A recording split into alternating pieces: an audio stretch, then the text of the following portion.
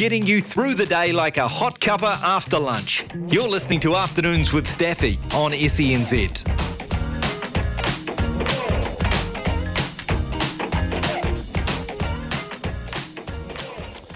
Well, there is a massive boxing event coming up out west this weekend. There's 5 fights on the card, and headlining it, we're going straight to the top. Our world champion, our IBO Super Bantamweight champion, MEA MOTU, joins us on the show. MEA, welcome in. Oh, thank you. Hello.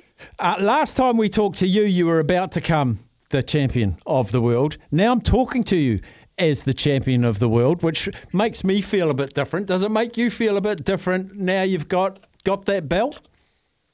No, I still feel the same. How has your camp changed? Has build-up changed? Has pressure changed? Yeah, definitely the build-up's changed. The pressure, no, I'm a lot more focused as being the fighter, and because the first one was like, it was quite full on, a lot of media, which I didn't quite understand. I found that more media was more pressure. This time I've been a lot smarter and a lot wiser, focusing on my training and then trying to make the media all work together. I know you boxers, you're quite technical and you're quite analytical along with your coaches. What did you pinpoint, or what did you take out of that? It was a fantastic win against Tanya Walters, the Canadian, unanimous decision. But did you pick apart that fight and find some things that you really wanted to address? Yeah, definitely. So the main thing was focusing on my injuries, so looking after my body a lot more, because in that fight, I didn't realize I had 2 broken ribs before the fight.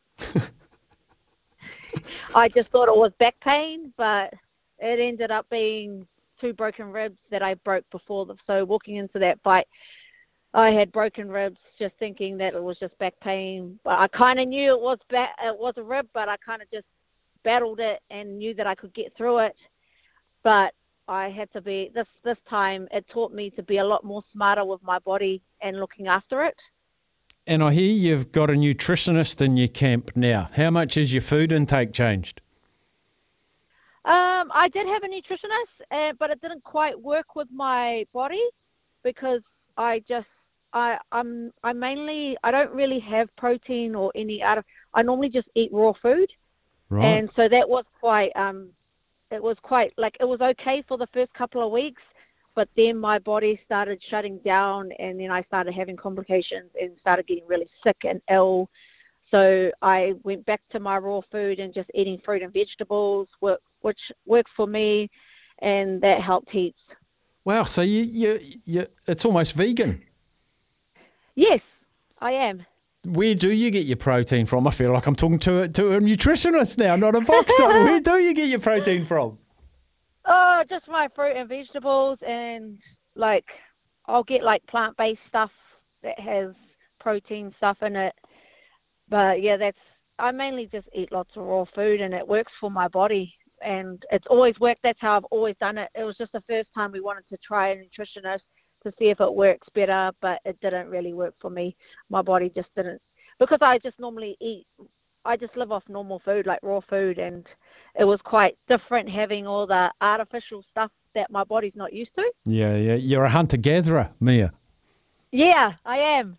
I love that. Hey, the fighter you're taking on, Ellen Simwaka from Malawi. She's 26 years old. She's got the nickname of the Tigress. She won't eat plant-based food, I reckon. She'll just tear up little mammals and stuff. She's number 4 in the IBF. She's a real challenge. Yes, she is. She's definitely tough. Everyone's telling me that we're taking a risk, but that's what I'm here for. I want to fight the best to be the best, and I want to be challenged. So I know this is going to be an awesome fight, and she's coming for the belt. She wants it badly, so it's going to be a war. What's her fighting style like? Is she going to be similar to Tanya? Is she similar to you? What's her go-to? Apparently she's very similar to me. She's very aggressive. She's a pressure fighter, very full-on. She's fit and she's strong. So it's going to be awesome. So it's something that I haven't come across someone that can go I have had one person that go to war with me, so it'll be interesting to see someone go to war with me at my weight division. It's a heck of a card too, Mia. It must be tempting for you to watch the other fights. There's a super heavy to kick us off, then a flyweight belt, and then Jerome Pampalone, who's got an incredible future. Well, he's got an incredible present, actually, but a incredible future. Yes. And Nilani Daniels, our other world champion as well. Is it going to be tempting to watch those backstage, or do you have to shut that out and watch the replays? No, no matter what, I always go and watch because it keeps me relaxed and focused, supporting my teammates, and then also supporting Lani. I find it very encouraging, and it keeps me content and relaxed when I see their fights. That's awesome. And just one last thing. Of course, you're the IBO World Super Bantamweight Champion. Your opponent, the Tigress, is number 4 in the IBF. We know there's lots of different organisations. So have you got a ranking at the IBF? Will this give you a ranking at the IBF?